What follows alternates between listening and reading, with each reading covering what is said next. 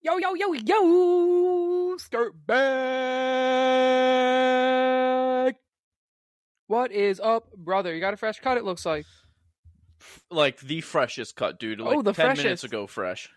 Does it smell good? Imagine if haircuts smelled like, you know how like fresh cut grass? You Yeah. know it. Like Fresh cut hair. you walk past like a park or somebody's house, you're like, "Oh, they just cut their grass today." Yep. I can smell that. Could you imagine if your hair gave off a scent? It's like, "Oh, dude, they just got that fresh fade." You smell that? My boy got a fade. Dude, yeah, I was actually just thinking this when I was in the shower. There's no better feeling than getting a haircut and then that first shower immediately afterwards where you just when you like rub your hands through it because you got like fresh cut hair and like it's shorter and the shorter hair always feels good like when you run your hands through it and stuff like that. Yep. Dude, and I always do the whole like if my beard's long, I'll like trim it down so I don't have like a fat beard with like no hair. So I fucking Maggie will cut my hair. I'll go up and I'll trim the beard down and like shape it up, get it nice, and then hop in the shower and just like all the hair that's coming off you and fresh shampoo. It's immaculate feeling. Yeah. I got this problem. I got a real hairy chest, so when I trim my beard, all my beard hairs get stuck in my caught chest. In your chest hair. So then it's like I have to try to like I always try to like rub my chest out because I'll put paper towels down in the sink. So I'll always try to like rub my chest out onto the paper towels and get everything out. But then it's like falling off me when I'm in this like just going from shaving to showering. It's like falling off of me.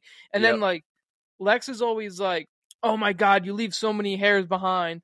And I'm like, dog, if we're being honest, like I really don't leave that many hairs behind when I shave. Like I could be leaving a lot more. I do like I make sure like our entire sink is clean for the most part. Sometimes like behind the handles, like I'll miss a couple hairs there. They'll get stuck around there.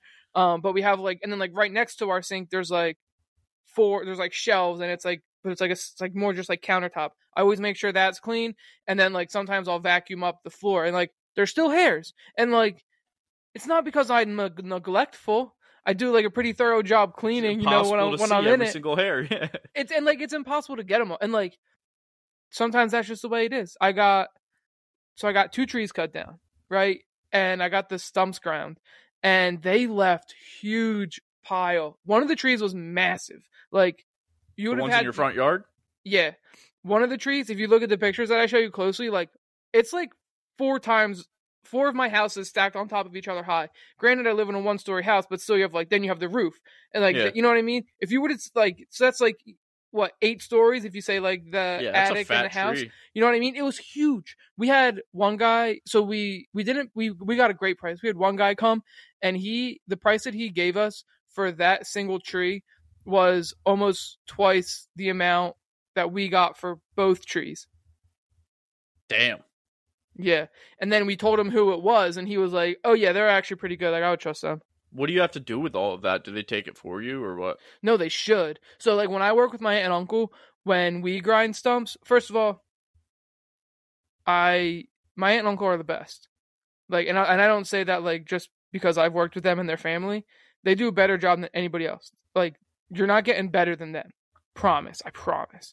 And like companies nowadays just aren't that good and they don't care as much. So when they do stumps, they grind them. They make sure they grind them deep because otherwise, like they'll leave like humps in your grass and your grass will be like hard underneath. So they always grind them really deep, and they'd rather do more work than less, right? So they'll grind them really deep, and then they fill in with dirt and wood chips, basically, even with the dirt on the grass line. Right, so like wherever your grass like starts growing, not how high your grass is. So it doesn't look like a tree was right just there. Right. Basically, they leave it so that it's ready to basically put seed in. Like if you just put seed in it and then watered it and took care of it, you'd have grass there. Right. You know what I mean? Dude, I have mounds of wood chips. Really? So they're in the smaller tree that I had right next to the driveway. It's not much. It's like whatever, dude. We get like these brown paper bags for your brush and like yard waste, right? And so it wouldn't even be one of them if I like just clean that up to be level with the ground. I'm not mad. It was a small tree, dude. On the big tree, it's like 3 feet high, 2.5 to 3 feet high, and like maybe 8 to 10 feet wide. Damn. Granted, dude, the tree was probably like 5+ feet wide. at the trunk that went all the way up. You know what I mean? Like it was huge, it was massive, bro. That is a huge tree, Like, dude. I don't remember seeing a tree that big. You don't notice it. You don't really notice it because it's all the branches are so tall. So like when you're walking in, you're not looking up like, oh, let me check out this tree, right? You're just looking straight, and all the branches are above it, so you don't really notice it. But dude, it's massive. Look at the picture again. You're like, yo, that actually is like that's a mean fucking tree. But they did a solid job. They left a fuck ton of wood chips, but did they grind it down deep like you were just saying? I don't know because I haven't checked yet. The mound's still there. Right. But so in the back where I have, so in the back of my yard, you're looking at the shed, and then I have the lean-to, and then off the back of the shed, or the back of the lean-to, like in the back corner of my yard, I have a little bit of extra roof that comes off and then I built like a wood stack underneath.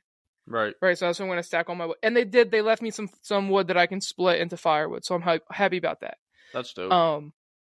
But back there, it's like, it was just all weeds and but like garbage too, like glass, some kind of drug dude was back there. I don't know what it was, like but pills?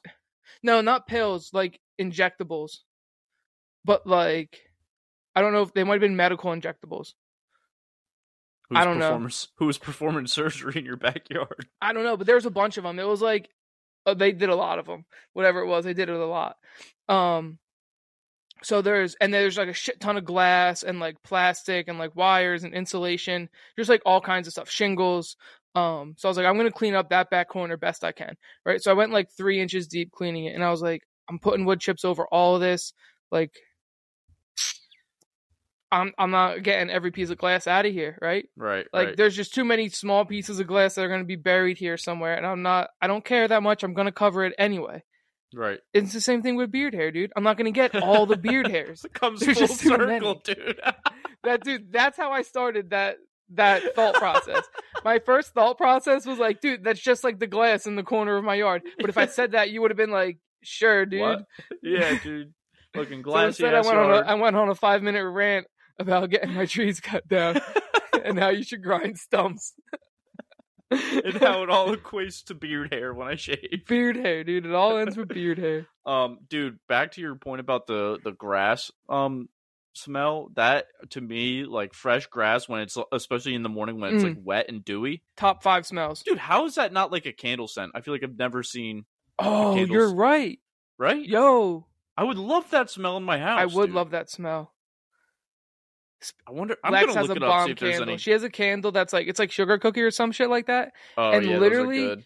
it's a fat one. She gets them from Costco, so you know Costco does everything bigger, right? It's a fat jaunt, and it makes the whole house smell like sugar cookies or like cake. Like I'll like walk out of our bedroom and be like, or like my office and be like, yo, are you making a cake? She's like, no, it's this candle. And I'm like, oh.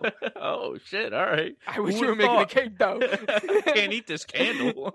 Right. Her dad said something. Her dad said the same thing the other day when he was over. She was like, yo, you baking something? And she was like, nah, that's the candle. He was like, oh, man, it smells like you're baking something. Dope-ass candles.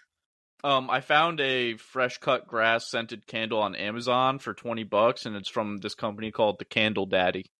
The Candle Daddy. Interesting. Yeah. Do you think it actually smells like fresh cut grass, or do you think it's That's a BS? thing. Like, I feel like buying candles off Amazon is just kind of a fucking dart throw. Like, you know what I mean? So instead of Amazon, whenever I want something, now I always go to Etsy.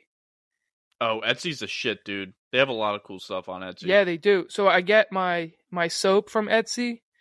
I buy it from this company called 2 Goats and a Prairie or something like that. And it's just like, you know, pretty naturalistic like soap made from goat's milk mostly, and other stuff that they put in. But like it's all like, you know, things that I know, not like whatever's in a just random shit bar in of Dove soap. Bar. Yeah. That's don't even smart. get me started on the liquid stuff, dude. There's no way you're getting me to rub that on my body. Yeah, and dude, that's the whole thing with like I was actually just thinking this, like the Bath and Body Works liquid soaps. You know what I'm talking about? Bath and Body Works is supposed to be like crazy toxic. It makes sense. And like their candles are supposed to be really, really bad for you. Yeah, especially in like small, like that's why I have to limit my, like if I had a big house or even a house like you, dude, I would just have a candle in every room. But like since our area is so like close together and like just kind of more crowded, like you're not supposed to light more than like one candle every few days because it's like the air or the smoke or whatever vapor. I don't know. I'm not Yeah. scientific about it, but like traps it longer, and it's like especially bad for like animals and stuff. So, but definitely been trying to limit. So we've Yeah, been it is burning a bad lot of for animals, incense too. lately. I don't know if that's any better or worse. I don't know but either. it seems like it's more But natural. candles, like that, non-toxic candles are bread, dude.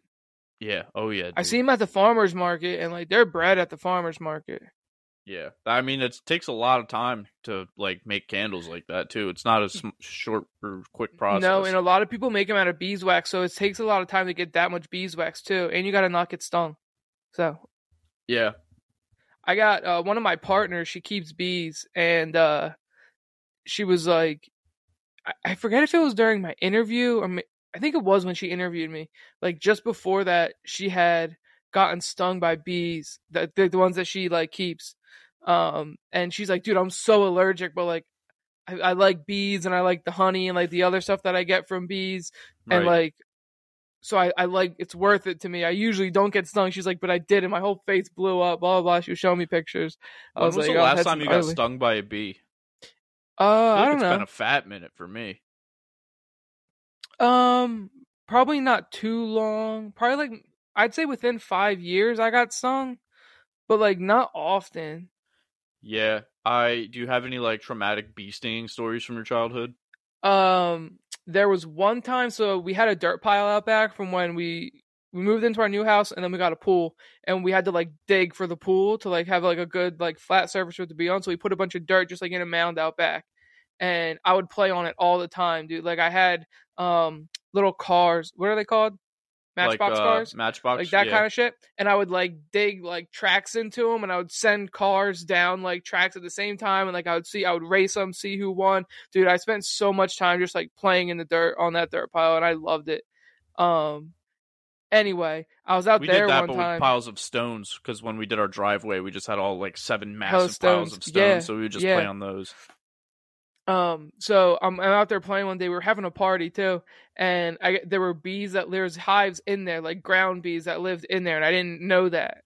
And one of them shot out and just stuck to my forehead. And dude, my thought was, "Yo, this hurts. I need to get it off." And then my second thought was, if I run really fast, the bee will get tears in its eyes, and it'll fly off. It'll abandon ship, right? So I just started screaming and I sprinted to my house because the dirt pile was all the way in the back corner. The dirt pile eventually got turned into the garden. So where the garden is now, that's back where the dirt pile was. It also used to be a jump for my quad. And at one point I was like, yo, you think I could jump the camper on this bitch? Dude, I'm just dying at the thought of you like having those thoughts. Like, think about how fast a bee flies around, but you think you're gonna run faster for I know. it to like. I know. So like, It's so looking back, funny. that's like that's like my next thought is, bro, this thing flies. I can't run that fast. Its eyes are gonna be fine, right? Like that's my first thought looking back on it. But at the time, as a kid, it was just like, if I run real fast, we'll get tears in his eyes, and it'll be just like, so like I'm equating it to like me sticking my head out the window when somebody's driving, right? I gotta abort mission because I got my eyes are getting all fucked up. Everything else is good, but my eyes can't handle it. So that's my first thought of the bee. You want to hear something really funny? I have somewhat of a similar story. So my grandparents' house that they lived in when I was growing up was on like a plot of 3 acres of land, like out in the middle of nowhere in upstate New York. And it was like an old school house. So like the first floor was you walk in the door and your dining room, kitchen, living room, and then or kitchen, like eating area, kitchen, living room, dining room, and it was like a circle. And then in that middle of the circle was a staircase that went up to the second floor, and it was just like bedrooms on the top floor. So like growing up, my brother and I, when we were like roughhousing, would run laps. Like you could run like a full circle lap around the bottom of the house. So hold on, like question. Answer. Is it like my neighbor's house? No, it's not like circular from the outside. That's just like, it was more of a square, but you could do laps around the square. Okay. That's just like the layout of the bottom floor because it's important for this story. So where the staircase is, on the other side of that wall, like in the hallway, is like their side door that went out to a porch. And I'm standing out on the porch one day, and there's like a beehive like in the corner of their house, and I forget what I was doing, but there's a tree right there, and I noticed them like starting to like fly by my face. There's 2 of them. and I swatted at one like this, and I hit one, and I knew as soon as I did that, they were going to be pissed and like start to try and sting me.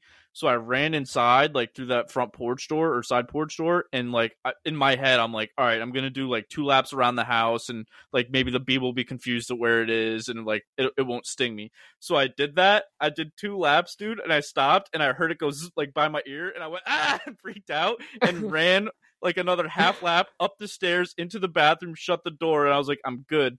And as soon as I said that, I felt a sting in the back of my neck, and I was like, fuck, and it just like slapped it. I was like, this motherfucker, like I tried to outrun right on you. fucking, yeah, I tried to put the moves on this thing, and it was with me the whole time, dude, and I had no idea. That thing floated like a or like a bee and stung like a bee. Stung like a bee, yeah. Dude, it's like a core memory I have of like one of my few bee sting like stories that I have. Yeah. Another one was on a trampoline, and I had a shirt on, and a bee got stuck in my shirt, and I slapped it, and then it stung me, and I took my shirt off like real fast, and then it stung me again, and then I jumped off the trampoline and ran inside. I was probably like 6 or 7 at the time. Ran inside. On my way inside, I stepped on a bee that was in the grass, and it stung me in the foot. Dude, stepping on bees is the kill. worst. It's like a Yes, crazy, just like instant pain and burn that like you weren't expecting. You were enjoying life, bro. You were probably running or like skipping or something, right? Yep. Regardless, you're barefoot, so life's good if you're barefoot, dude.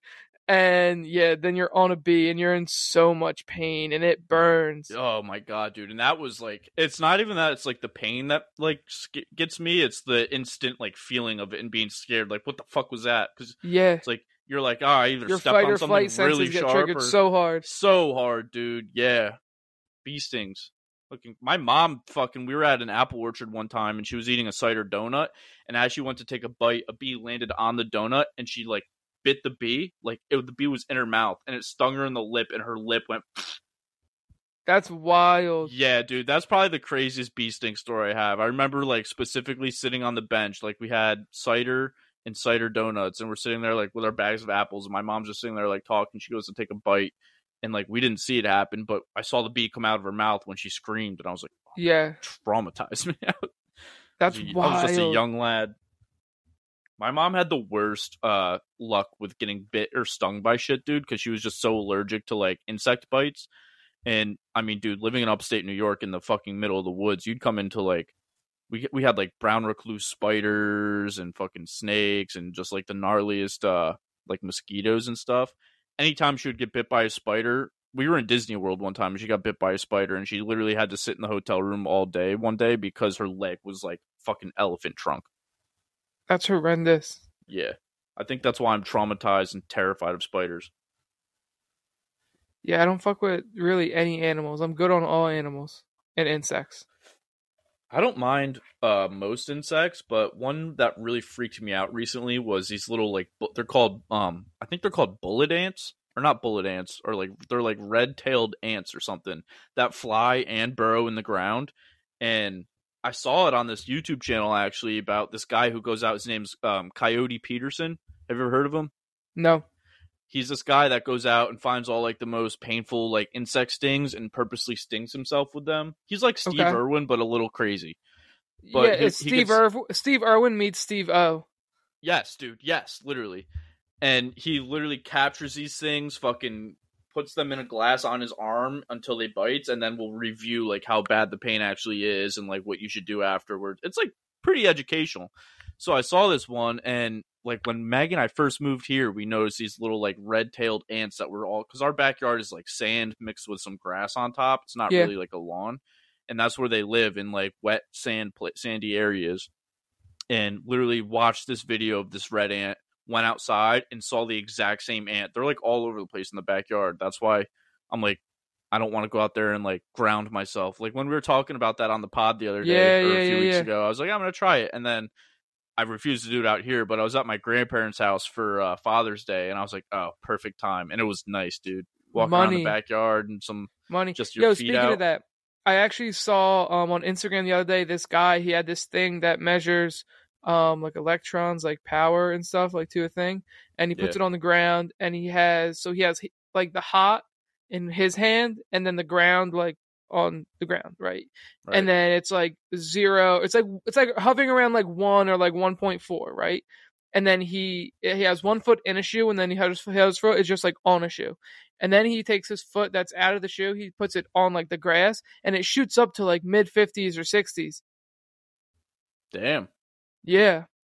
I mean, that's pretty And much the whole scientific proof the whole of the science behind the theory. grounding thing is like it has to do with like the electron transfer between you and the earth. Yeah, and that So makes it makes sense, sense. dude. Because when you when you get like not struck by lightning, but touch something that like electrocutes you, it's pretty much just the transfer of energy. So like, what's to say other types of energy can't do that for you in different ways? Right. Dude, I had something I had a really good topic to bring up in that conversation, but it just like left me like so fast. Now I'm drawing Oh a blank. man. You should start Yeah, I don't taking know. notes. I should. It's funny What? you say that. I was on TikTok today, like during my lunch break, just looking at like tips and trick videos on how to become a morning person. And some of them were good. One of them was like, delete all the alarms you have now, start fresh, set 3 alarms, one of them to be like 30 minutes before you want to get up, and then like charge your phone on like the other side of the bed or other side of the room, so you have to get up and turn that one off. And then when you turn that alarm off, turn a light on, go back to bed for 30 minutes, set another alarm for 15 minutes to like, I mean, this sounds terrible, but like they said to get on your phone and like wake up your eyes and stuff. And I was like, I don't know if the first thing I want to do is look at my phone when I wake up. That's but, so like, bad I for see, you.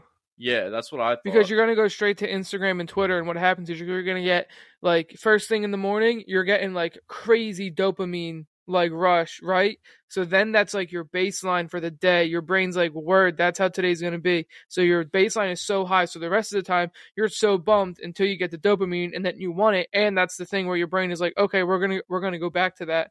And you're like, all right, so I'll just keep picking up my phone and keep going to whatever it is. I've always seen that, like, you shouldn't be, like, on your phone, like, before or after bed. Yeah. Like, when you first wake up before you go to bed. That's the thing with me. Like, I feel like I'm on my phone the most. Obviously, like, I do a lot of work from my phone, but, like, when I'm just, like, casually using it, it's right before bed for, like, an hour, and then sometimes I get stuck on TikTok. And that's me, and that's Lex, too. Yeah, it's bad. But it's another tip hard. that they had was, like, I saw a bunch of them that were, like, start a journal, write in a journal, read for 20 minutes. I'm just like, God, dude, I can't do that. Like, I don't want to do that either. I don't want to journal and read when I first wake up. See, here's the thing, like, that's not what you like. You know what I mean? Right. And I don't want to force myself to do these things. And if that's not who you want to be, then don't do it. You know what I mean? I just want to be at a point in the morning where I can wake up earlier, because I wake up between 8:30 and 9 most days. But, like, if I could wake up at 7, and this is where I started with this. Okay, so I have a question. All right. Do you enjoy, like, your job and, like, what you're doing? Yes. So then here's what you do. You get, like, into a routine of, like, waking up. You get, like, some emails that you'll subscribe to, or, like, there's one called Morning Brew, # not a sponsor. Yeah, I used to do Morning Brew. So I'm subscribed to Morning Brew, and, like, I don't read them every morning, but, like, that's not a bad thing to do. Like, wake up, have some breakfast, right? Go for a walk. That's the other thing. I need to get better at breakfast. Yeah. Like, so eating. I think my thing that I want to start doing, I told Lex I want it to be a non-negotiable, we'll call it, but like that, because that's the term that I heard it on another podcast. He's like, I have a bunch of non-negotiables in the morning, and these are like things that I always do every morning, no matter what.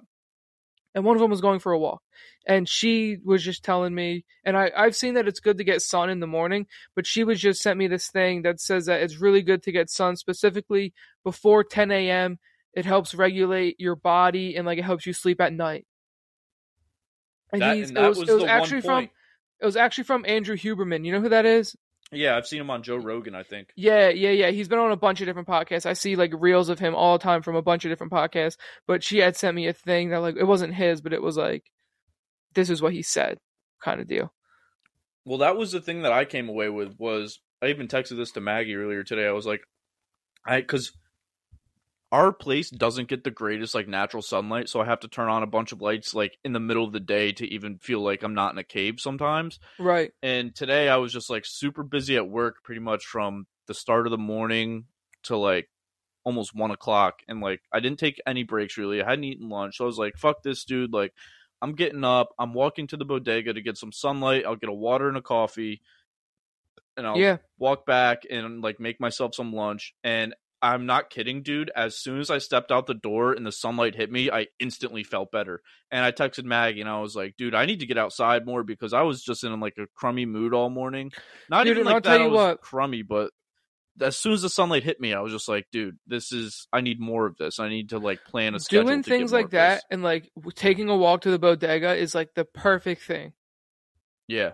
I need Because, to be more consistent about it too. like, Because every time I Lex do and it, I'm I, like, this is great, right? Yeah, Lex Yeah. and I go for walks, but it's like, okay, like all we're doing is walking, no destination, just walking, and like I love that too. But like sometimes it's like mundane, and it's like ugh, gotta feels go like for a it. chore. Feels like a chore. Feels like exercising, right? But if there was like, I would love if there was a coffee spot that I could walk to. Right. You So know it what I feels like mean? you're accomplishing something too. Right. And then it's like, okay, you know what? I'll wake up and I'll walk to this coffee store, right? And I'll sit down and I'll have a cup of coffee and like maybe I'll bring my phone, maybe I'll leave it at home, maybe I'll bring like paper Sudokus. I like those. You know what I mean? Like just Yeah. something to do. They just like hang out, have a coffee, whatever. But then like maybe I'll want to bring my laptop or like to like, you know, look at yesterday's news or like today's morning news, you know, something like that. If it just like hang out and chill and then walk back. And here's the thing, it's just like a thing to do every day and it's good for you and it's Gets you outside, gets you out of your good seat. long term. It's good habits to have. But I also think want to live in the middle of nowhere, so Right. I mean, dude, sometimes those are the best walks though. Like even if like you don't have a shop or something to go to, like a short hike on a trail would be awesome. Like just being out in nature instead of just like that's walking true. down streets and seeing the same houses, you know what I mean? Yeah. But dude, so that baseball thing I sent you where it was like the daily roulette of like the squares and stuff, that would be the perfect thing for me to just do my daily baseball reference thing and go get a coffee and like start my day. Yep, 100%. My biggest problem is like it's so hard for me to like get out of bed, dude. Like, and it's not even because like I don't want to be like, oh, I don't want to do life. It's me just being like, I just want to sleep. Like, sleeping feels good, and I'm not ready to get up. And I just the whole process of me like 30 more minutes could always be really nice. Yes, dude. And then 30 minutes goes by, and you're like, I still don't want to get up, but like. Now I have to, and I'm starting my day 30 minutes late, and I'm still tired. So if I just had like a 7:15, like get out of bed, force myself. That's what I need to get to. That's what it comes down to, bro. It's do you want to or do you not want to? And the thing that you have to remind yourself every day is that future you is gonna be so happy that you got out of bed. Yep. And vice versa, like later on in the day, if you don't get out of bed, you might even feel worse than like baseline because you'll be like, damn, dude, like not because like here, not only are you gonna feel shittier, but you're gonna be like, damn, I would have felt a lot better if I would have just got my ass up this morning. Yep. And dude, sleeping in never makes me feel like, oh, I got my sleep in. I'm energized and rejuvenated. Like sleeping in, especially after like a hangover, always gives me crippling anxiety, and I'm just always just as tired. Yeah, it's rare that I have like nothing to do when I can afford to just sleep in without being anxious about what I'm not doing. Yeah. Even if it's like, especially on the weekends and I have nothing to do, if I sleep in and I wake up and it's like already 10:30, 11 o'clock, I'm like, fuck, dude, I kind of missed half my day pretty much on the 2 days that I have off. Right. It's like if I don't have anything that I need to do, which is like for work, which is the worst way to think about life, it's like, okay, now is my time to do things that I want to do, and now I'm just wasting that time. Right. Exactly. So that's the whole, I guess I'll keep myself accountable on the pod every week. I'll give updates on my becoming a morning person schedule. Because once I do it for 2 or 3 months, dude, I'll be fine. Like, it won't even feel like, I have to do this. Like, it'll just be my daily routine, and I'll just be used to it. But that's right. That's exactly how it is. There's a book that I want to read. Atomic Habits, I want to say, is the title of it, or something along those lines. But yeah, it's all about like how to create atomic habits, like really good habits. Like it's like you make it make it easy, right? So like putting your phone on the other side of the room, like that's one way to make it easy for you to get up, right? Like Right. that's like it's like that kind of thing, right? Or just like, you know, put it like in front of you, like whatever habit you want to form, like make it like just make it more accessible.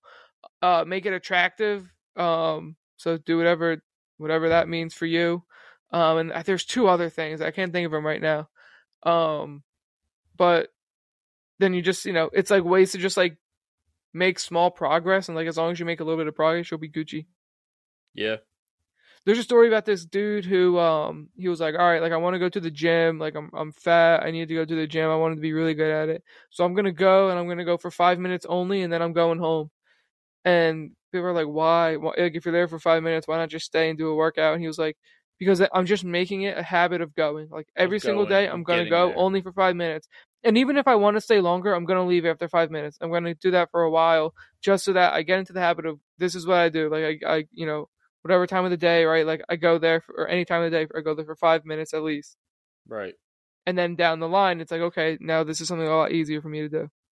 That's actually smart to think about it too, because like I don't know, when I first start going back into the gym, like the first week I need is to get always back in. the hardest. Yeah, me too. I know. Dude. I've just like haven't the time that I have to myself, not even to myself, just like when I'm not working or doing something that requires like my attention. Yeah. Like this, like Wednesday night's podcast is like some time that I have to myself, and then anytime after 5, basically Maggie and I have time to do stuff, and it's like, I mean, she's really good. She's a fucking beast at it. She makes it a priority. She's in the gym every day, like on her diet shit and just being really good. But for me, I'm like, damn, dude, I could go to the gym for an hour and a half, or I could like get some time on my Xbox and do like stuff that I really want to be doing. Because like going to the gym just always feels like a chore for me. That's why I like to do it early, is wake up, get it out of the way. It's done. I'm not going to wake up and play Diablo. Right. Not like I'm not going to wake up and do that for an hour before work. You know what I mean? Right. I'm not going to set an alarm to do that. But like wake up, hit the gym in the morning. It's like you start your day feeling amazing. Yeah, maybe that. And then I could just be like, if I don't feel like going to the gym today, I'll just get up and do my coffee walk or something. So it's like still forces me to get up, because then I'm like, I don't feel like going to the gym. I guess I can sleep for another 2 hours. Yeah. But you don't even need that much time in the gym. No, I'm just very bad at like my whole mindset. I can go to the gym for like 3 months straight, 5 days a week. But if I'm not seeing like progress, then I'm just like, well, what the fuck is the point? But like, you can't have that mindset, and it's very hard for me to break out of that mindset. Yeah, first of all, you can't have that mindset because it's not about seeing progress necessarily. It's about feeling progress and like feeling stronger and feeling like your body is more able, you know? But also a lot of it comes down to your diet.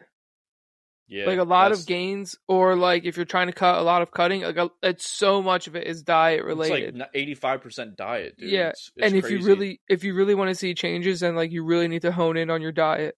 Yeah. Which like I don't do. I'm just saying that's what you have to do. Dude. Yeah.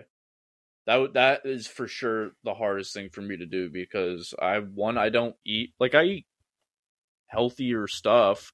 I just don't eat well, as in like consistently I'm having breakfast, lunch, and dinner. Like sometimes I'll go until 3 p.m. before I eat anything. And then sometimes like 9 p.m. to 12. Last night, the Yanks are playing in Oakland, so I stayed up for the game, and it didn't end until like 12:30. And then after that, I was like, I can't fall asleep. So I threw on some Bob Does Sports, and I'm like, damn, I could munch out right now. And I just like walked downstairs at 1 a.m. and just like cleaned half a thing of fucking pineapple. And I was like, I didn't need to do that to myself. Granted, pineapple's not the worst thing to eat, but it's not always like that. Sometimes it's goldfish. Sometimes it's like ice cream. Sometimes for me, it's always bad.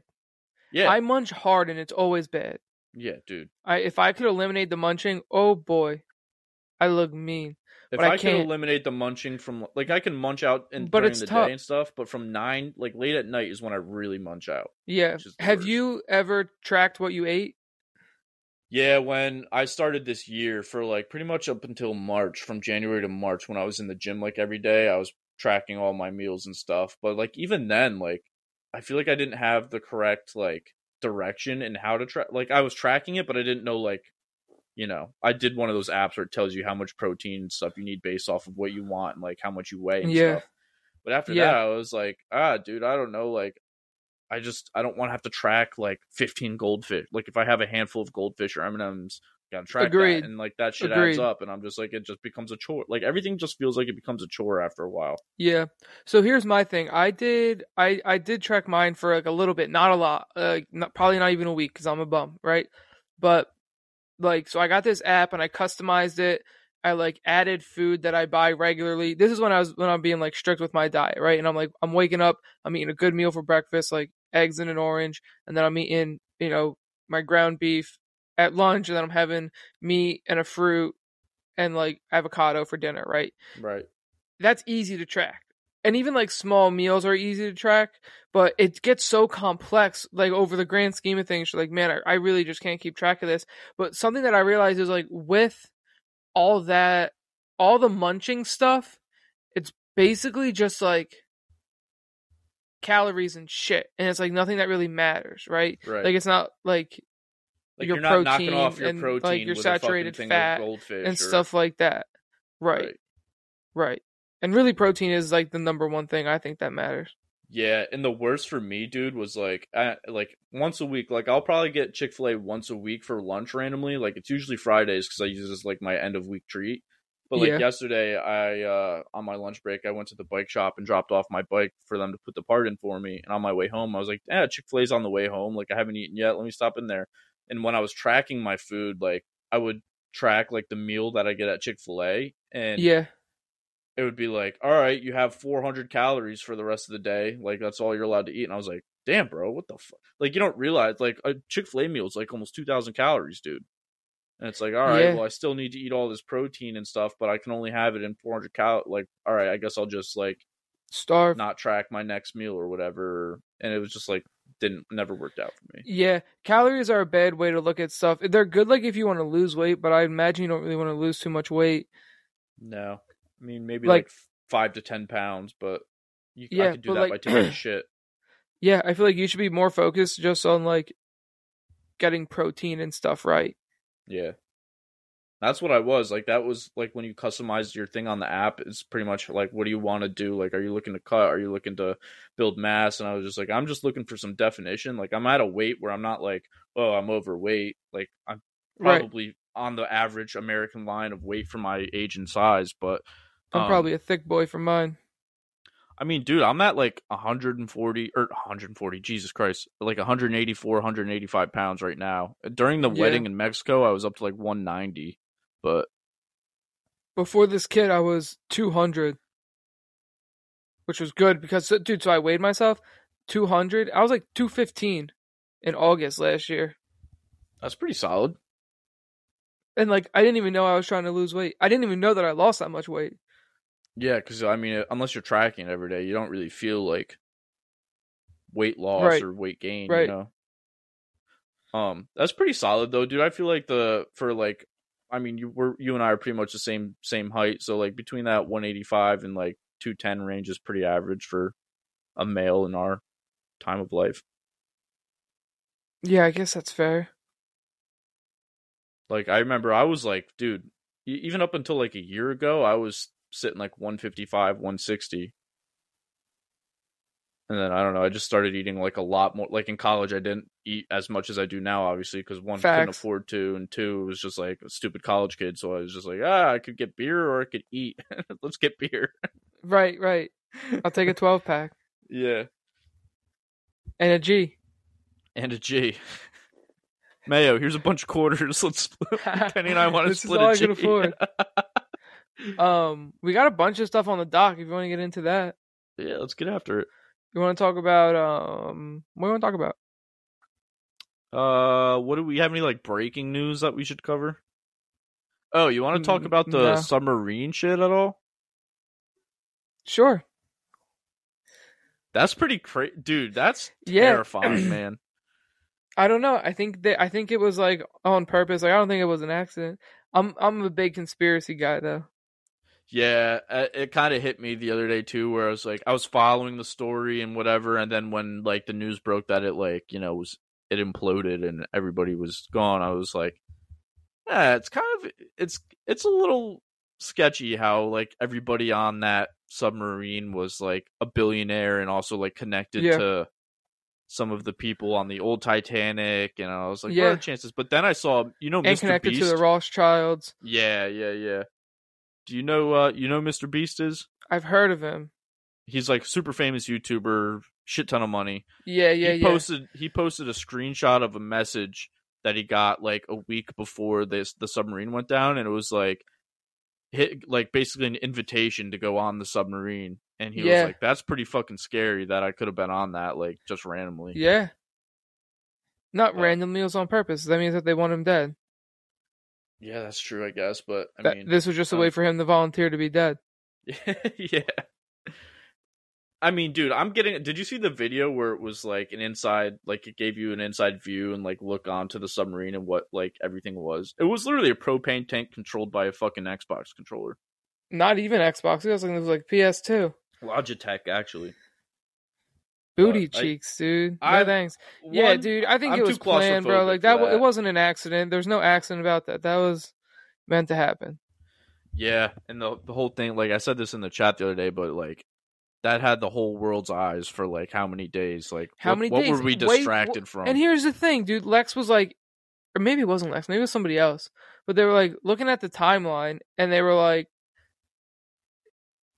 it doesn't make any sense the way that they were like, Sunday they were like, oh yeah, they might have gone missing, and then Monday was like they only have like so many hours worth of air, and then like by Thursday they're like, oh yeah, it's dead and it imploded. Like, didn't we already, like, if they only had that much air, how do we not know they were already dead? Like, what's the scoop? Right. I saw a video recreating the implosion too, and apparently it happens in like a blink of an eye. So I mean, it's good that that it was a painless death. But they were probably already dead by then. They probably suffocated. Yeah. Honestly, oh dude, that's the worst way to go out. I feel like. Would you rather suffocate and drown? Would you rather drown than suffocate? I mean, it's pretty much the same thing, but an ex-NFL quarterback just drowned in Florida. I saw that, dude. He was like 35. I didn't see too many details, dude. A lot of people dying. Why are we talking about all this death? This is your idea, dude. You're like, let's talk about. I said, what do you want to talk about? And you said, I want to talk about dead people. Speaking of dead people, Flatbush Zombies just announced their like iconic mixtape "Better Off Dead" is coming to streaming platforms on September 15th, I believe. Ooh, which is exciting. I'll give them that. It's one of my favorite projects of all time. Like, I really want the vinyl for it. It's impossible to find, but let us get some of that new shit, dude. Come on, it's been fucking. 2018 was their last album. I mean, they have given us a lot of new music since then, whether it be like the Escape from New York project with all them other guys. But also, they've all been putting out singles. Bunch of singles. They put out that little like LP EP thing, like 6-track EP in 2020. But like, bro, nothing hits better than a full-blown zombie album. Come on now. I was thinking about J. Cole the other day. I was like, I feel like I would like. He's on one. I feel like he might drop before the end of the year. I wouldn't be surprised. 2021, nice. Yeah, almost 3 years. Dude, I texted Austin the other day and I was like, I don't know what made me think of it, but I was like, dude, could really go for a new Eminem album. What that boy doing? It's been a minute for him. 2020 was his last album. Yeah. Yeah, you might get one from him. That would be pretty sweet. Did you see Theo Von said that Lil Dicky's stealing his jokes? Yeah, did you see what joke he was talking about? No, I didn't. I didn't see a clip long enough. And I didn't look into it. Do you remember that episode with Trippie Redd where he they took his nephew shopping and they bought him that wooden shirt? Yes. So apparently Theo Von on Joe Rogan years ago told a story about some guy in his hometown that was making wooden shirts and stuff. And then Dave dropped that episode with the wooden shirt. So I was like, I love Theo Von, but you're kind of reaching with that, dude. What, you invented wooden shirts and the idea of wooden shirts?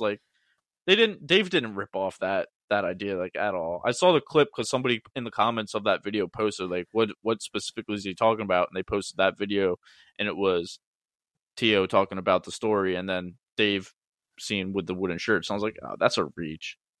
That is a reach. I feel like he's flattering himself a little bit.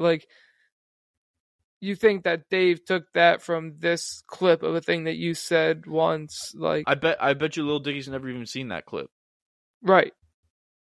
And I'm sure that's not the only guy in fucking America that makes wooden shirts. Yeah, right. It's just like a funny maybe he's come topic across slash wooden idea. shirts like in the past. Right. He's like, oh, that would be funny to incorporate into my show. I think Lil Dicky's too smart. Like, he's too funny to begin with to be ripping off other people's jokes. Like, he doesn't need to do that. He's already funny to begin with. Yeah. Yeah. He's dropping. Did you see he's dropping a soundtrack for Dave? Like, all the songs that have been in the show, he's making an album out of it and dropping it. That's good. Yeah. And then he's dropping like an actual Lil Dicky project. He posted about it the other day. He was like, I've been listening to y'all. He's like, I'm working on this, Dave. Like, I've got most of these songs are full songs. I'm just working on like mastering and mixing them and putting them out. And then he said, and then you're getting some real Lil Dicky shit. Like, don't worry. I was like, that's cool. It's been mad long since Lil Dicky's last project. Dude, we were freshmen in college the last time he dropped. I know. That's and like crazy his shit's still about. good, dude. Like I still listen to Lil Dicky. Actually came on in the car the other day and Lex was like, "This Lil Dicky," and I was like, "Yep." Yeah. His songs are good, dude. Save That Money is obviously like iconic, but what's that one? Let Me Freak, I think is my favorite. Let Me Dicky Freak song. is money. Yeah. There's a lot of good ones. That whole album's money. Professional Rapper, the one with Snoop. Yes. Yeah, that's a good ass song. What's that other one? Oh, Too High.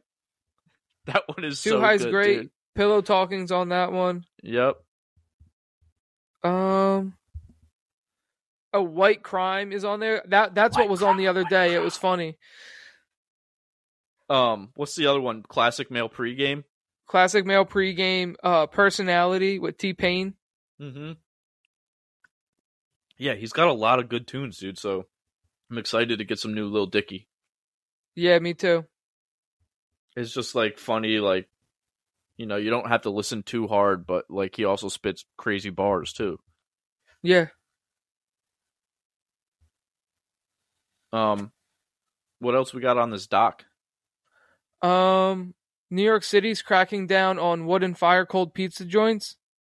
Why? Wood and coal fired pizza joints, saying they need to cut their emissions. Are you?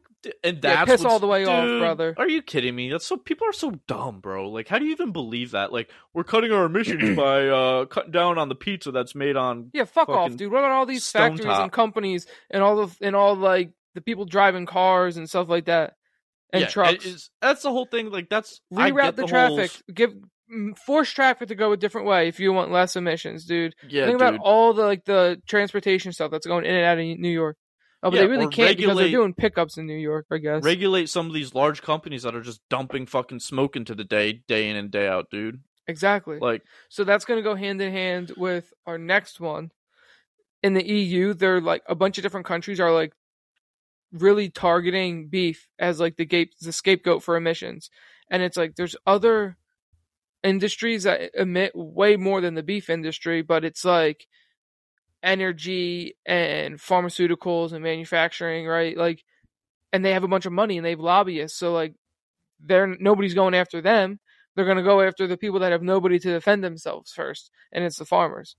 In the Netherlands, I think the largest political party is like this farmer party that started in 2019. How dope would that be if that happened in America? That it never would, because our political system's flawed as fuck. But that's awesome, dude. It like low-key could. If you had enough money that you could like get your name out there, especially with TikTok and stuff like that, you could like start and like do a tour, like have a guy, right? And be like, we're the fucking farmers of America. We're the fucking backbone of this. Without us farming, you guys ain't got shit. You got that fake that was just approved lab meat that they make out of fucking cells that multiply like cancer. That's the only reason I can grow so fast. It's like they're like cancer cells, dude. And it's like, normal cells don't grow that fast. That's why you got to wait years for a calf to grow into a cow before you can eat it. Right. And that's why, but that one cow is going to feed your family for the whole year, probably. Right. Yeah. And no, we're just going to use these fucking cancerous cells to real quick make some easy meat in the lab. And it's going to cost so much more than real meat. It's going to be like $40 for a pound at the grocery store. And burgers at restaurants are estimated to be like $100. Dude, I hate the way that like And the emissions are going to be so much worse, and it's going to take up so much like water, so much more water, and that's like the whole but thing thank on God they're cows. cutting down on pizza, dude. Right, dude, it's ridiculous. It's just the whole thing of going after the small guys because they can't defend themselves, Right, and and then they'll be, just go in there and shut them down, and they won't have the money to defend it. That's the thing, dude, because they're not the government. It's so terrible. It would be so dope to see like a farmers party like that, but like think about like what is stacked against them in our political system, dude. Like what's the biggest third party now? I couldn't even name it. Like the Green Party or something like that. I don't even know. Maybe there's just no chance for anybody outside of Democrats or Republicans to have any chance at like being. I mean, local governments, yes, obviously, but like at the federal level, dude, no shot. And that's not going to change unless something very drastic happens. That's why I don't how about vote, this? dude. How about this? All the farmers across America, they conspire to do this together, right? They form like a union type deal, and they go on strike. And now nobody's eating. The farmers could just easily kill off the population of the planet. They really wanted to. So how about they go on strike, and then they're like, all right, look, without us, you guys are nothing. Now can we have some respect in making the laws here? Yeah, that might actually be what it takes to do that. It's just a giant strike where everyone's gonna have to suffer like crazy inflated prices on food until our government's like, all right, Jesus Christ. You don't even need the government though, because you could just be like, I meant that as like general like political people in the United States being like, all right, maybe we should give these guys some leg room, a seat at the table, because we're gonna be fucked if we don't. Yeah. I don't know, dude. I hate the two-party system, dude. Like, it is, you learn about it in school, and you're like, oh yeah, democracy, blah blah blah. But it's anything but like political freedom in this country, yeah, bro. Dude, there's no freedom anything here. But no, it's the illusion of.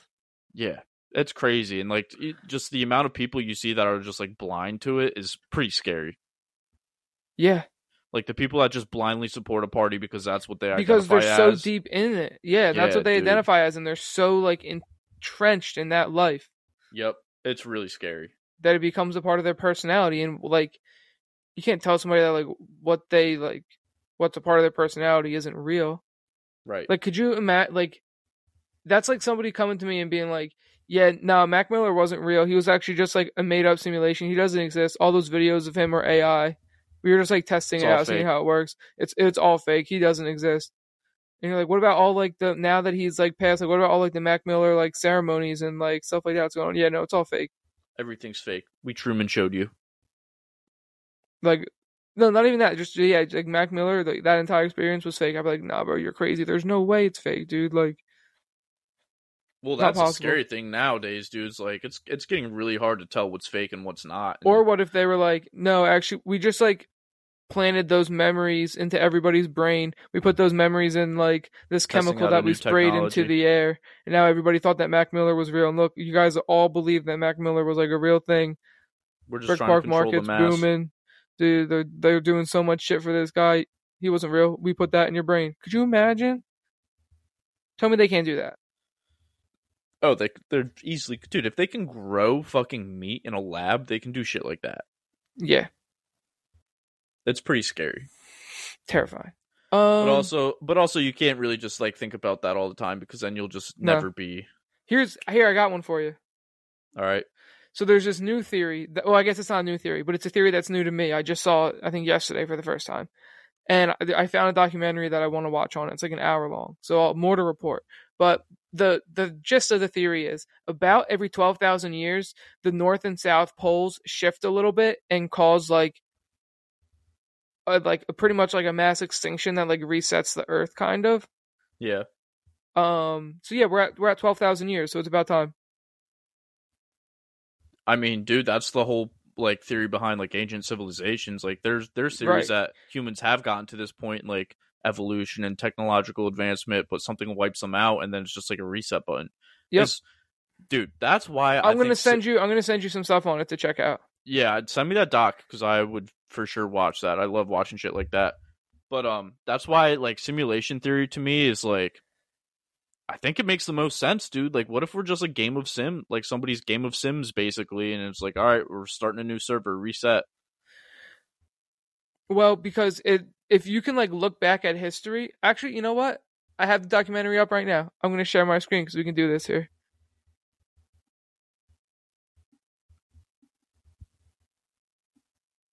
All right, you see this? It's loading in, and yes, I can. All right. Major cycle every 12,000 years. This was 12,000 ago, 24, 36, 48, 60, 72, right? That's like every 12,000 years. I don't even know I've never heard of any of these like events. That's why you do this. You watch this hour-and-a-half video about it. Oh, the Noah half cycle. And then 6, these are like little mini ones. Damn, Noah, the story of Noah and his ark was only 6,000 years ago? Yeah, apparently that's what they're saying. And this 1,500-year Dansgaard, I don't know what that's all about. Damn, that's crazy. What's the quarter harmonic? What's that say underneath? I don't know. Dansgaard, Oeschger / Bond cycle. But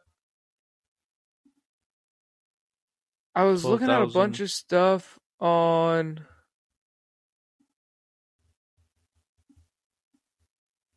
So are we like exactly at 12,000 years, or is it like, we're 200 years away from...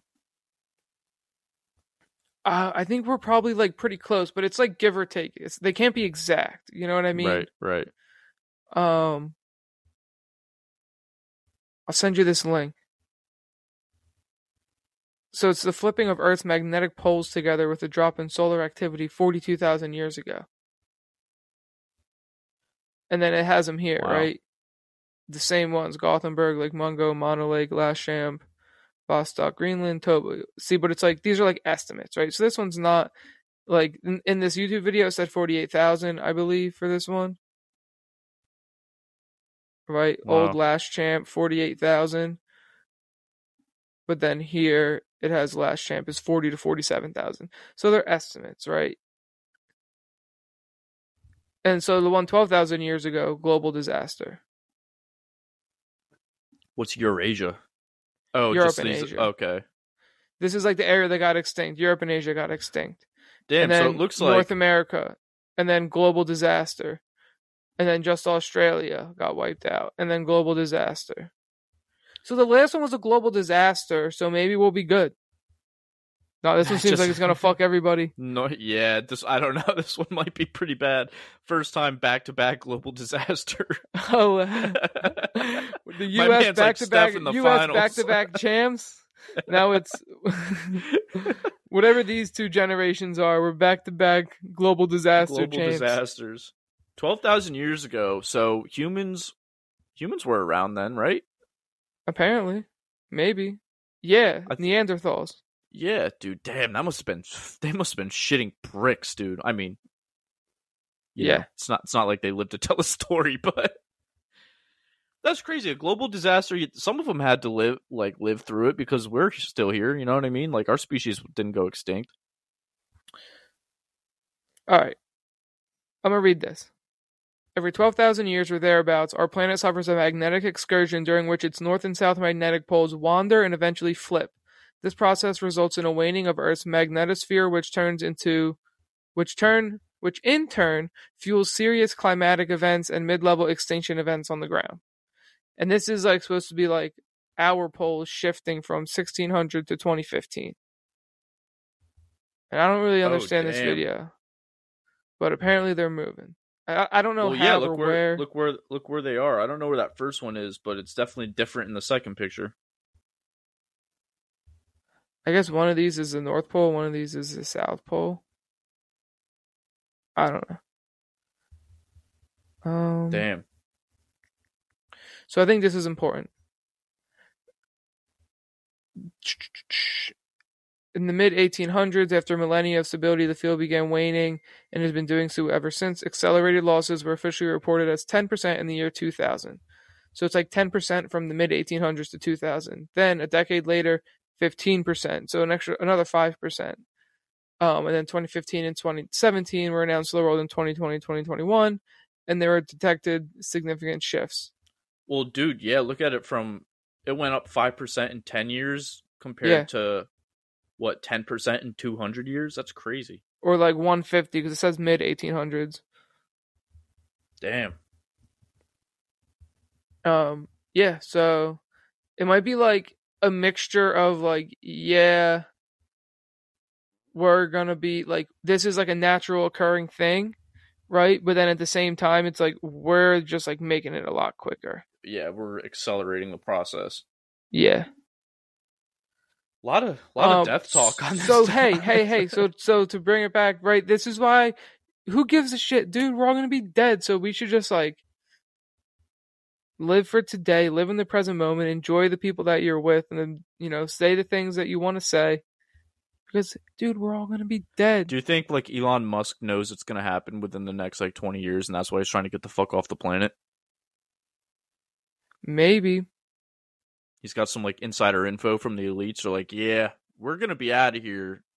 You're a billionaire, super smart. But maybe they're like, dude, we only need to go for like 20 years or like 10 years. You know what I mean? Right. And then we can just go back. Live on Mars for 20 years and that's going to be crazy, awesome. Too, because like everything on planet Earth is going to be gone, so you're pretty much starting from scratch. Maybe, but then also like grown in. You know what I mean? Yeah. But that might be why they have like crazy bunkers in the ground, like under Denver's airport and stuff like that. They have like these huge bunkers. Might not be a bad time to invest in a bunker. Yeah. Get a little like electrical plug. Bring your Xbox down there, dude. You'll be all right. I could play Diablo for the next 20 years. I'll be fine. What would you put in your bunker? Besides, like, the necessary, like, supplies? Yeah, you got enough food. Got enough food. Do I have, like, a toilet? You can shit and shower. You have sewer. I have sewer. For as long as it works. Yep, for as long as it works. We'll give you solar. All right, solar energy. I'm bringing, like... Are we talking just, like, personal items or, like, stuff that I would... Like, my bed? What does that count? No, or are we just already assuming stocked. We have stuff? It's like an Airbnb. Oh, okay. I'm probably but it's underground. I'm definitely bringing my Xbox. My record player and all my music. Yeah, record player and music is a good one. Yeah, that's a good one, I feel like. Probably, like, art supplies or, like, stuff to paint with or something like that. Dude, I'm bringing hella books. Yeah, I'll probably bring a bunch of books because, like, if I don't have, if the Earth is getting devastated, I'm not going to have internet, so... Correct, no internet. So how do I find things out, dude? Yeah, definitely going to have to bring some books. Probably a weapon, like a gun. Probably multiple guns. Yeah, mostly just for fun. Yeah, because it's like... I'll build a little shooting range. But here's the thing: there. Once everything's not dead, you're gonna have to go. Like, you're gonna be on your own fighting for your life, or like with your family, but like fighting for your life. You know what I mean? You're gonna be like a Native American. Yeah, you're gonna have to definitely like stock up for like a year, I would say, on food, like canned food, and like ration it out and make sure you're not overeating and stuff. Wait a year, then I hit the surface and I start being like, all right, what's good up here? What's the stitch? Yeah. Low-key, you might never get out. Yeah, that would suck. But like, what if there's like an avalanche and you're trapped under 200 feet of snow? Yeah, what if you have to? Yeah, dude. What if you come back like up? You're and it's never a getting ice out of that. age. Like if you're under like too much snow, there's no chance you're getting out of it. You know what I mean? Unless you have a torch. Well, no, because then it's just gonna keep all caving in. But yeah, probably be there for a minute. A flamethrower. I'm bringing one of Elon Musk's flamethrowers, and if I ever find myself in that situation, yeah. But here's the thing: you're not even gonna be able to get your door open. Don't you want your door to open out? You don't want it to open in. I'm gonna have it open both ways. Oh, a swing door. That sounds terrible. So then I can swing it open, and if it's locked, I'll just be like, all right, let's see what's up there, and let it fucking flop down and see what falls down. Okay, fine. But If it opens both ways, that's fine, but I need a second thing that'll keep it from falling in. Like, I need, like, a super heavy lock, like a second door that's, like, a lock. You know what I mean? Like a screen to keep shit from falling down? Maybe. Or, like, a jail cell. You know what I mean? No, I like, don't. Like bars. Like, bars that would, like, close like a barred over window. the door. Yeah. Or, like, a second door. Yeah, you don't want any, like a heavy metal going. One. Right. Yeah. We should. And I need, cause like I need it to like also not collapse in on me. That's my fear. If it can come down, I need it to not collapse in on me. So double door for sure. And the second one's gonna have to open in. But the first one can open both ways if you want. That's fine. Yeah. Maybe find a way to build some windows. Underground. Listen, you build a window, you dig out and then up. You wait it out. You're gonna get natural sunlight for a little bit, at least a little. Yeah, that's true. What if you could just build like sunroofs in the bitch. Yeah. In the bitch. And then you can get like real sunlight. That'd be so good for you. We should go and you would know if it's safe to get out. Or like if there's a lot of snow coming, right? You would know ahead of time. Yeah. Look at that, dude. Prepare yourself. All right, yourself. We need a sunroof in here. What do they call them? You know in houses when they have the window Skylight? on the roof? Skylights. Yeah. Window units. In cars. They have window units in their roofs. Their windows in their roofs. Dude, we need to go halves in on a crazy like Armageddon bunker. So then 12 hours out, the news is like, we're all fucked. I'm gonna be like, all right, Kenny, let's fucking meet up at our spot. Bring our doggos. Where's it gonna be? Good question. I feel like maybe somewhere out in the desert is probably the best spot. You think desert? Oh, actually, that might be hard to build a bunker in. So I don't know. Maybe out in a mountain somewhere, like in the side of a cave. I'd be afraid of the desert just because look at the Grand Canyon and that thing used to be completely underwater. So when there's a crazy world changing event, it might go back underwater. That's true, dude. Even people in bunkers might be fucked because how do you even know? What if the fucking plates in the earth break or something, and then you're fucked? Well, then everybody else is already dead. So at least you gave it your best shot. Yeah, but then you're dying in the worst way possible, dude. You're starving in a bunker you can't get out of, contemplating eating each other. All right, dude. Hey, I love you, but if you die first, you said bring a weapon, right? Yeah. You can all kill yourself, or bring enough drugs you can kill everybody. True. Go out some cult or something. They did that. The gay guys did that in Last of Us. Yeah. But right, they both took all those pills together, and they were like, "We're gonna." And the one guy, the older dude got bit, didn't he? Oh yeah. The older guy got bit, and he was like, "Dude, I need to die. You're good. Keep living." Blah blah blah. And then they both died together. Yeah, that was a good episode. I forgot about that one. They were eating strawberries. See, so that's a good way to be like, all right, you know what? We're not getting out of this. We'll live until we can't anymore. Let's enjoy the rest of our lives while we can, and then we'll all die together. You and I were living in a bunker together, and we were in that situation. Be like, all right, dude, let's hit the sticks one more time. Best of 3 on FIFA. Yeah. If we split, I'd be like, all right, let's call it. Let's call it at 1-1. Yeah. We could both die at peace. That's the only time I would not try to beat you though. Other than that, I'd be like, no, let's run it. Just don't tell my mom. That's the thing. It's if you have a bunker, who do you tell, and who don't you tell? Yeah, because there's only so much food, right? But you just want to let the rest of your family die.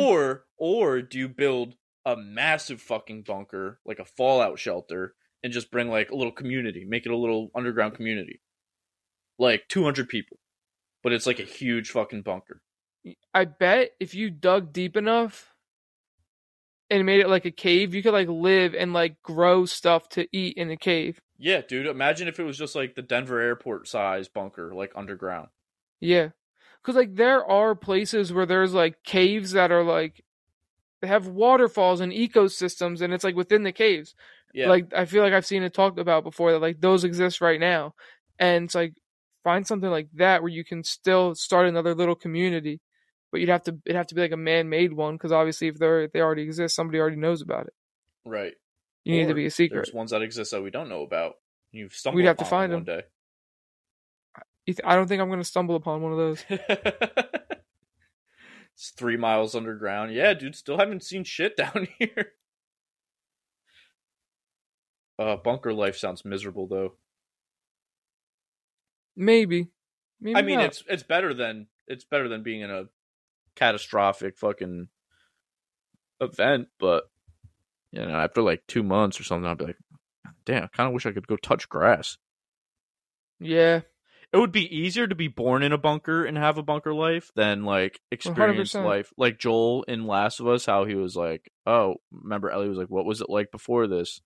Yeah. Like all Ellie knows is the fucking zombie life, or but Joel was like, oh, well, I could be sitting on my couch with my daughter playing Nintendo or watching a movie, but now I'm shoveling dead bodies into a fire for a living. Yeah, that's true. That's true. That's why it's like, is it even worth it? Yeah, dude, like, do you want to be alive that bad? I mean, I get it's like human instinct to survive and stuff, but after knowing what you had and what you have now, like after an event like that, like what's even the point? You're like, damn. And you don't know how life doesn't go back to normal, dude. Like you No, come you're out not and ever life getting is back to you're a that. savage, bro. Like you're a savage until you're dead. Yeah, it's like Jerry from the original Rick timeline. Yeah. Savage Jerry. Yep. Until he grows too old and then he dies. Right. But lucky for him, it's a cartoon, so he doesn't age. That lucky fuck. What else we got? We got some sports stuff, but I know it's 8:00. Let's go 15 more minutes. Okay, 15 more minutes. Yeah. Let's do soccer.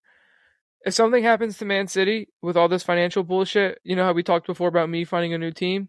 Yeah. Gonna be Burnley. Burnley? Yeah, JJ Watson, what charged an that owner. decision? Okay. JJ Watson, owner, and he's like, dude, the people here are awesome. Like, I love the people of Burnley. It's like a small town. Obviously, they've never been great, but like, they love their team. They have so much pride, and like, every single person I meet is just like, hey, are you enjoying your time here? Like, all they care about is if like the people that come to visit like enjoy their stay. It's like an awesome town, awesome people. And I was like, all right, if I'm switching Premier League teams, I'm gonna go with Burnley and JJ. Then you gotta go visit. Yeah. For a game. Yeah, I'd want to go visit anyway. Maybe we'll go to a Burnley City game. That would be pretty cool. Kai Havertz to Arsenal from Chelsea for 82 million, official. And what's his name? They just scooped up. West Ham accepted Arsenal's bid, 130 million for Declan Rice.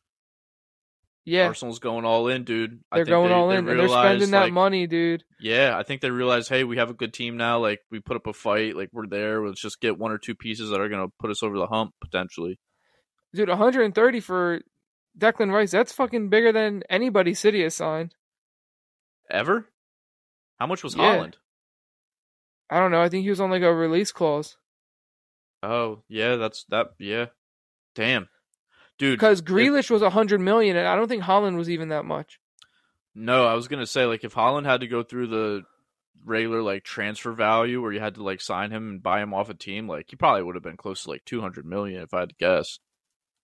Yeah. 51 million. For Haaland? Yeah.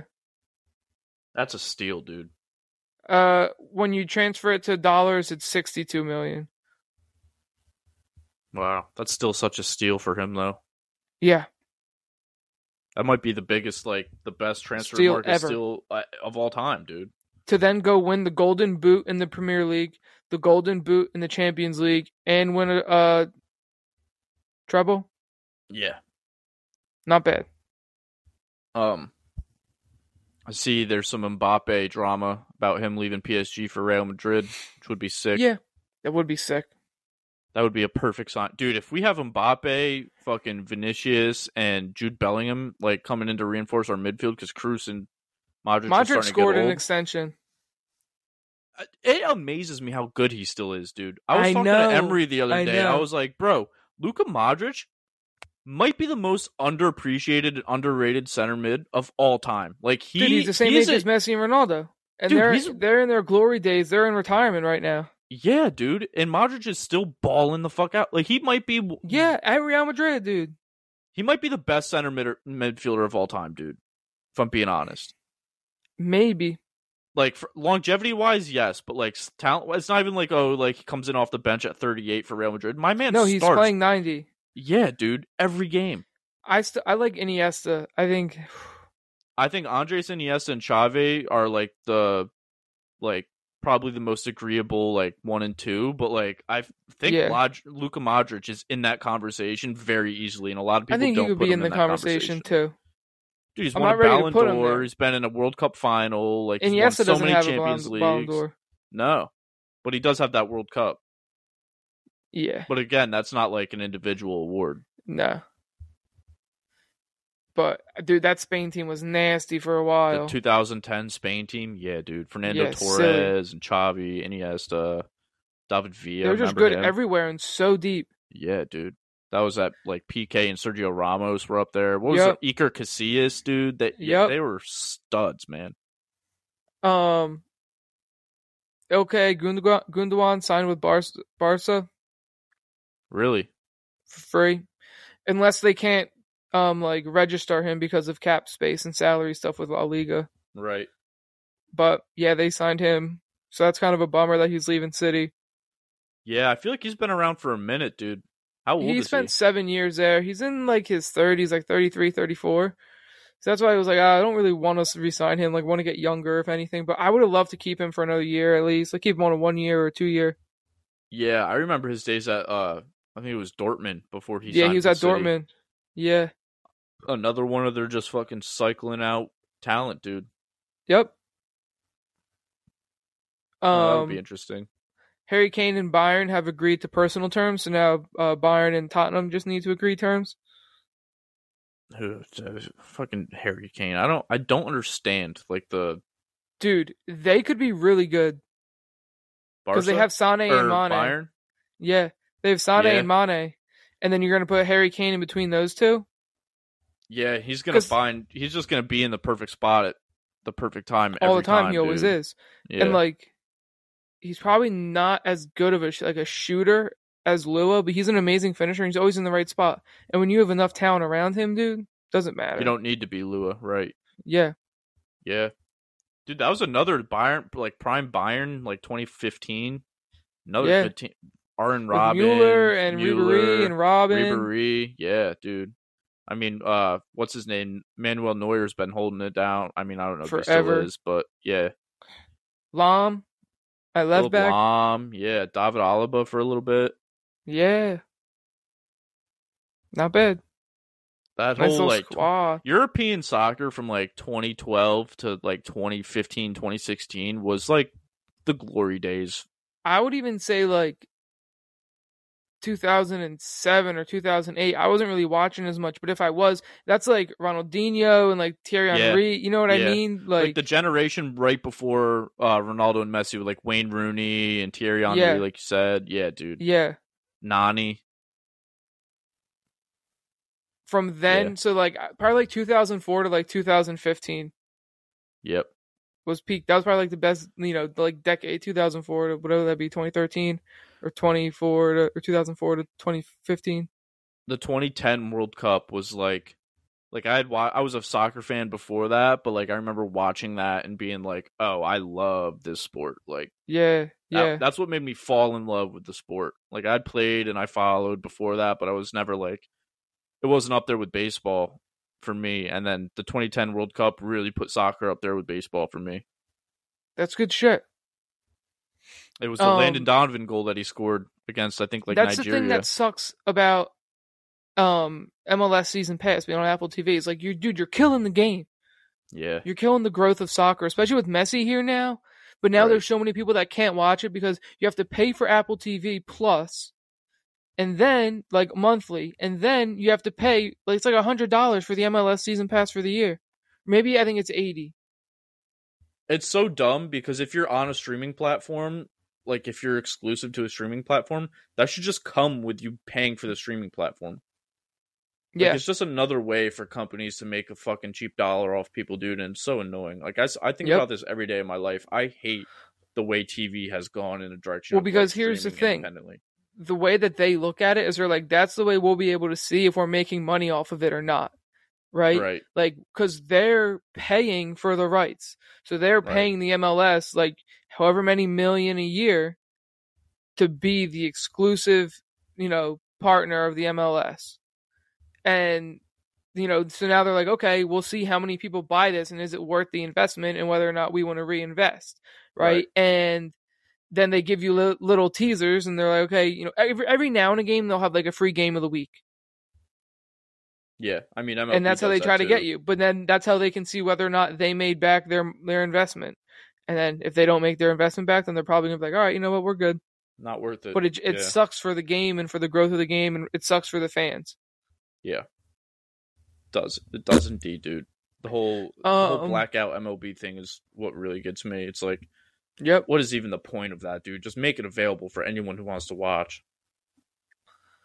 Devontae Parker signed a 3-year, $33 million deal with 14 guaranteed with New England to go back there.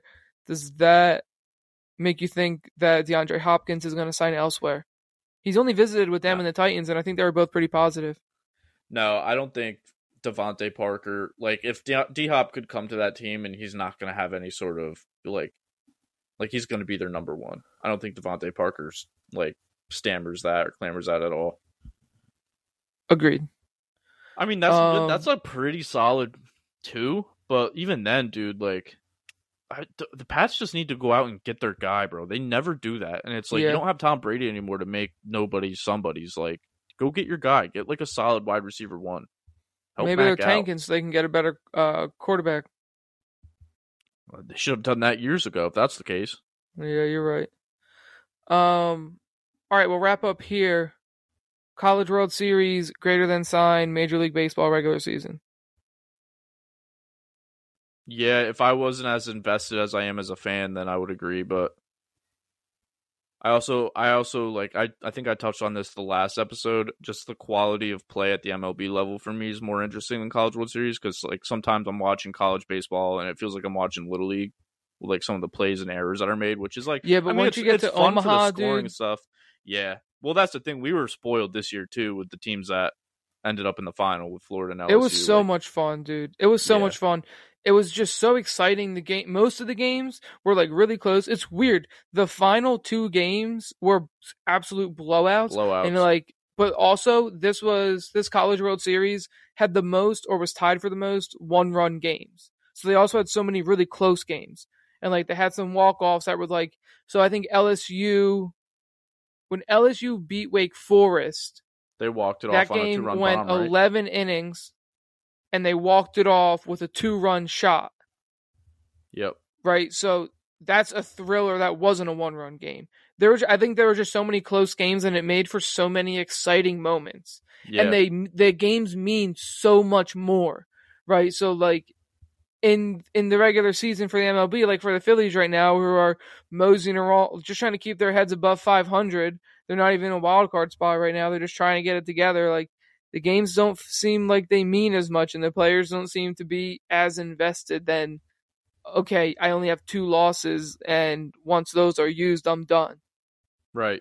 Well, yeah, that's the excitement behind it, right? Because, like, in the MLB, obviously, like, pretty much up until the end of August, you know if your team's going to make a push or, like, is in a playoff spot or whatever. But if you're not sitting in that spot, then it's like, yeah, these games don't really mean shit. You're kind of just looking at, like, player development and looking forward to next year. Like, a lot of teams are looking forward to next year early on. Like, that's why, and this is the case in other sports, but Major League Baseball, you have a lot of teams at the trade deadline who's, like, pretty much a week of analysts and journalists deciding who's going to be sellers and buyers, because at the trade deadline if you're going to make that push to the playoffs. Yep. But the College World Series, dude, the whole, you have to win, like, you get 2 losses basically, definitely adds a lot to the excitement, which is fun for, like, casual fans too. Because it kind of takes out the whole feeling of baseball that you get in MLB, where it's like, all right, I'm watching a random June game on Tuesday, like, yeah, if it's a good game and exciting, like, it's a fun watch, but you don't have that feeling. Like, when MLB playoffs come around, you get that, like, feeling in your chest. It's like, all right, it's like, I'll just put whatever on, it's going to be good. Right. Like I'm going out and I'm watching like a fucking Padres Cardinals wild card Right. game. You know what I mean? Because I know it's gonna be good.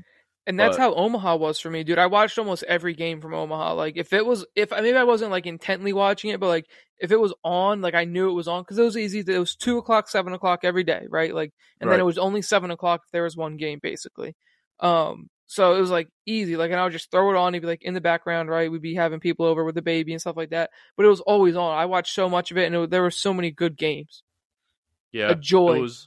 It really makes you appreciate Coastal's run in 2016 because of how hard it is to win the College World Series, dude. Right. And like Oral Roberts is like what they made it this year, and they were like a Cinderella. They were like the four seed ever. Like, you know how at first you start with like, you know, however many 16 brackets of 4.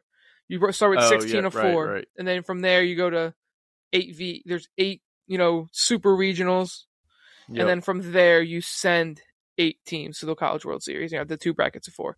And like, so Oral Roberts are the 4th 4 seed ever, but they're like the same size as Coastal, same kind of deal, right? It's like them making it was kind of the same thing. And they won their first game. It was great. I called it. It was a good time, but like they didn't really come close at the end of the day. Yeah. And it's like, I mean, I was talking to Maggie's dad about this, but Coastal, when they were in it, they went down a game against Arizona in the finals. So they still had to win back-to-back games. And they still came out on top. And like at the time, like actually, it was crazy, most teams win back-to-back games.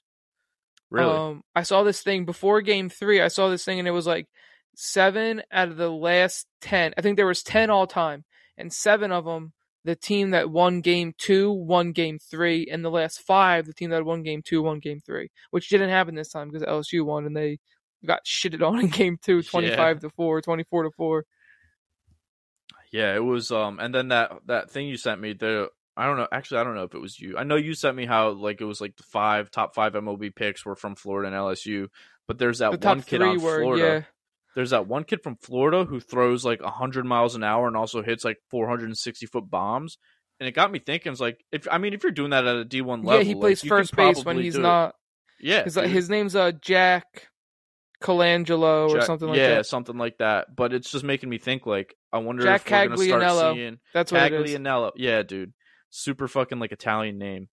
Yeah. But like, are we going to start seeing like the Shohei Ohtani type of player in baseball show up more? Like, is that going to be more of a normal thing? Like, a lot of players are like, oh, this is doable. I think for so long, MLB was just like, you can't, like, we're not going to waste time making you a hitter and a pitcher. We'll just have a DH, or we'll have like a pitcher who throws gas and gets up there and bunts for us. But now, like, teams are starting to see the value in a two-way player. So I think we'll start to see it a little more often, which is pretty exciting. It's fun.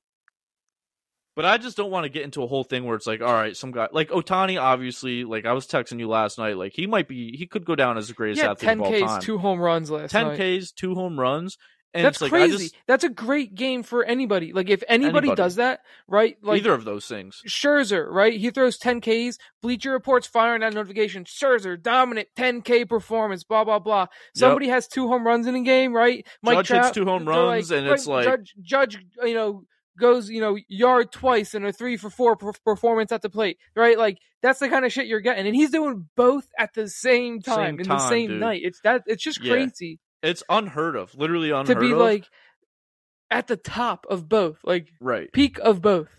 I just don't want to get in a space where it's like that starts to be like, players start doing that. You get Ohtani does it for the next 10 years, which I don't think he'll be pitching for the next 10 years, but like he can still hit home runs for 10 years. Right.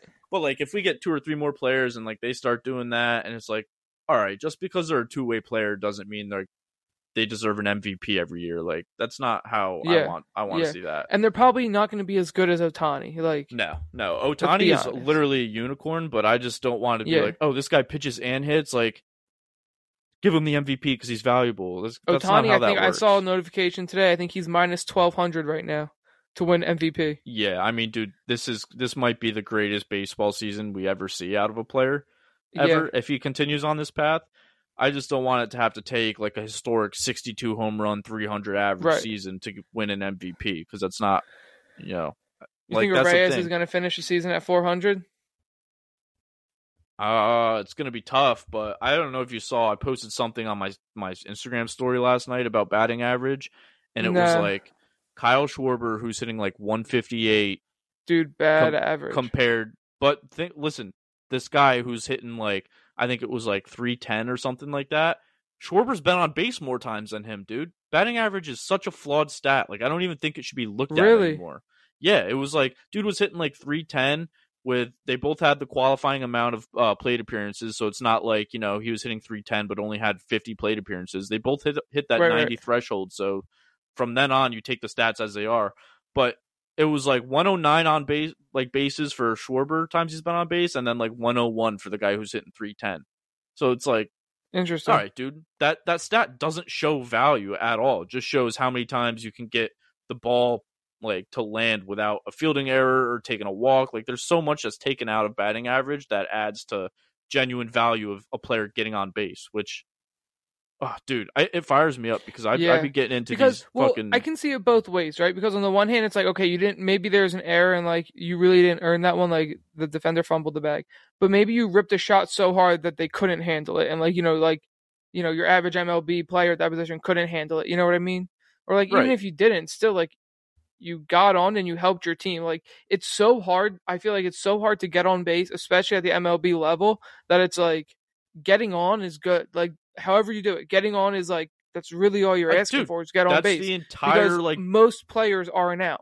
That's the entire backstory of Moneyball, bro. It's like, yeah, this guy doesn't hit very high average, but and then that whole scene where they're sitting at a table and what's his name? Brad Pitt's like, but what does he do? And he points to him. Jonah Hill's like, gets on base. That's all that matters. It doesn't matter how you do it. It's like, if you can work a walk, that's just as valuable as a single, dude. Yeah. Yeah. If you can sit there, especially, I mean, if you could have a 10 pitch at bat and you end up working a walk, like you foul a bunch of balls off, you end up working a walk. It's probably more valuable than a first pitch. Than a single. Yeah, dude. Right. More value. You're getting the bullpen out earlier and you're still getting on base. You still ended up on first and it's still not an out. You swing first pitch and hit a ground ball up the middle, you're staying on first base. It's like, all right, pitcher just missed his spot, but he's basically got a double play lined up right now if there's less than 2 outs, and he's still got more bullets in his bag to throw because you swung on the first pitch. Right. Which in some cases I will say might be a good thing if the pitcher's not doing great or like, you know, can't locate or tipping his pitches or something, but yeah. Yeah, it's just crazy to me, dude. Phils are ass. Yankees are good. No. The Yankees are not good. The Yankees are good enough, and I think that if they can just stay good enough and they have a really weak schedule coming up, then they'll be in a good position come August, and then Judge comes back, and hopefully he'll get into the swing of things, like get into a groove by end of August, and you guys are cruising come September. The Yankees aren't good. The Yankees are fine. Like, they're staying afloat. They're doing what they need to do. Yeah, I mean, they're in a wild card spot right now. They've the same amount of games back, I guess, as the Angels. Like, they're tied in games back, but they have a different record. And then Toronto's a half game out of the wild card. Houston is only 1 game out of the wild card. And then Boston's 3.5. So, and then it starts to keep going further off. But like, it's really like, and Baltimore's 5.5 plus 5.5. So they're sitting pretty in the wild card. So like, it's the Yankees, Angels, Toronto, and Houston right now for 2 wild card spots. Yep. For 2 spots, yeah. It's dude, it's kind of funny because like, it's just Cashman's whole quotes earlier about how he was building like this is a championship caliber operation, but it's like if you watch the Yankees day in and day out, like we don't have the offense. Even with Judge, like we don't have the offense. Everything is built on launch angle and hitting home runs in Yankee land, and it's so fucking annoying, dude, because they get all these players like Stanton and Donaldson. I'm not going to say Judge because Judge spreads the ball around the field and hits home runs. Like, he's the perfect fucking hitter. But like everybody else around him, Rizzo, we don't have any like guys who can slap the ball the other way, get on base, and like just pass the baton. You know what I mean? It's swing for a home run, swing for the fences, or nothing with this team, and it's been like that for 4 years, and it's not going to work. It hasn't worked for as long as Judge has been on the team, and it's just super frustrating to watch because they're just so content with staying afloat and like, let's see what happens in August, let's see what happens in the playoffs. It's like, dude, if you set yourself up for success and play every day like it's, you know, win today, win tomorrow, don't worry about tomorrow, you're gonna be fine, and you have like the ability to go into the playoffs not having to rely on guys to fucking hit a home run every now and then. And like, you know, what if you come up against the fucking Framber Valdez or Pablo Lopez, where it's like, we're getting cooked right now, can't even get the bat on the ball. We don't have anybody that can bunt. Fence. Right, dude. And it's like you're just putting a lot of your eggs into one basket, and it doesn't fucking work. Yeah, see, that's the thing that I like about the Phillies lineup is like Turner, obviously not a home run guy, right? But then, you know, like Bryson Stott, Brandon Marsh has had a solid year. Garrett Stubbs, when he plays, JT, he hits home runs not like a whole lot, but they're all like good hitters and they all get base hits. And then you combine that with Schwarber, Harper, Nicky. Yeah. Yeah, dude, that's the way every offense should Bomer, be built. He does it all, honestly. But he gets mostly base hits. Yeah, it was like last night, dude. We lost to the fucking Athletics last night 2-1, and it's like, bro, this team is 20-60. They have the worst bullpen in the fucking league, and you can't put up more than one. Like right now, the June that the Yankees are having is historically bad, dude. It's the worst Yankees offense I've seen in my entire life, and I'm not over exaggerating with that. Dude, that's how bad it is. The Phillies before they played the Braves had the second best record in June. The best record in June was the Braves. And since then, tough. The Braves shit on the Phillies. They beat us 2-1, right? But like ended our like hot streak, and then went to Cincinnati and ended their hot streak. Yeah, the Braves are good, dude. The Braves have been cooking, bro. Braves are really good. I mean, Acuna's probably going to win NL MVP if I had to guess. He's having a crazy year, dude. Yeah, I could see that. They're plus 117 run differential. Yeah, that's wild. I'm hoping the Rays can kind of just like come back down to earth a little bit. Yeah, I was going to say, Tampa's 146 and the Rangers are 152. Hey, we just took a series from the Rangers, though. That's the thing, dude. The Yankees pitching is insane. Like, if we combine that with a little bit of a competent offense, we'd be like, I would be back to my fucking winning the World Series. Because like that's all it takes is to have a little bit of offense, dude. Our pitching is stupid. Carlos Rodon's coming back like next week, bro. Ranger Suarez has been solid for us lately. Yeah? Yeah, is he like your number 2 right now? Well, he's number 3. It's because it's Nola and then Wheeler. Oh, right. Suarez, I think. There. And he's like 1-2 on the year. Before yesterday's start, he was 1-2 on the year, but like a 3 ERA. Like he's been solid. The Phillies have been bad. That's why he's 1-2. 3 ERA from your third starter is good. Dude. Yeah, like that's dude. Really he good. went 7 1/3, like 7 or 8 Ks. I think 8 Ks, and 1 earned. Who got on in the 7th before he got pulled. And we got to win 5-1 win.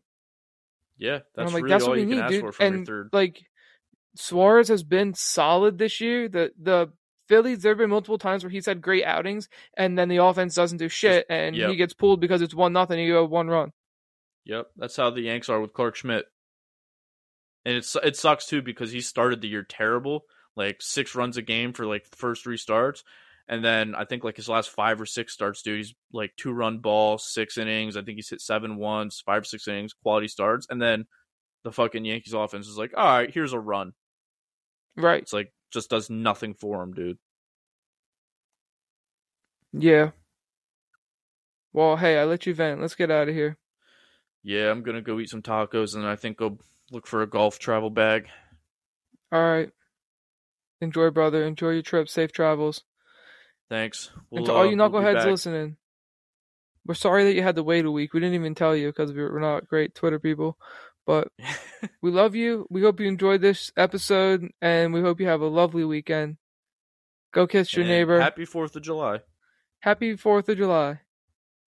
Smooches.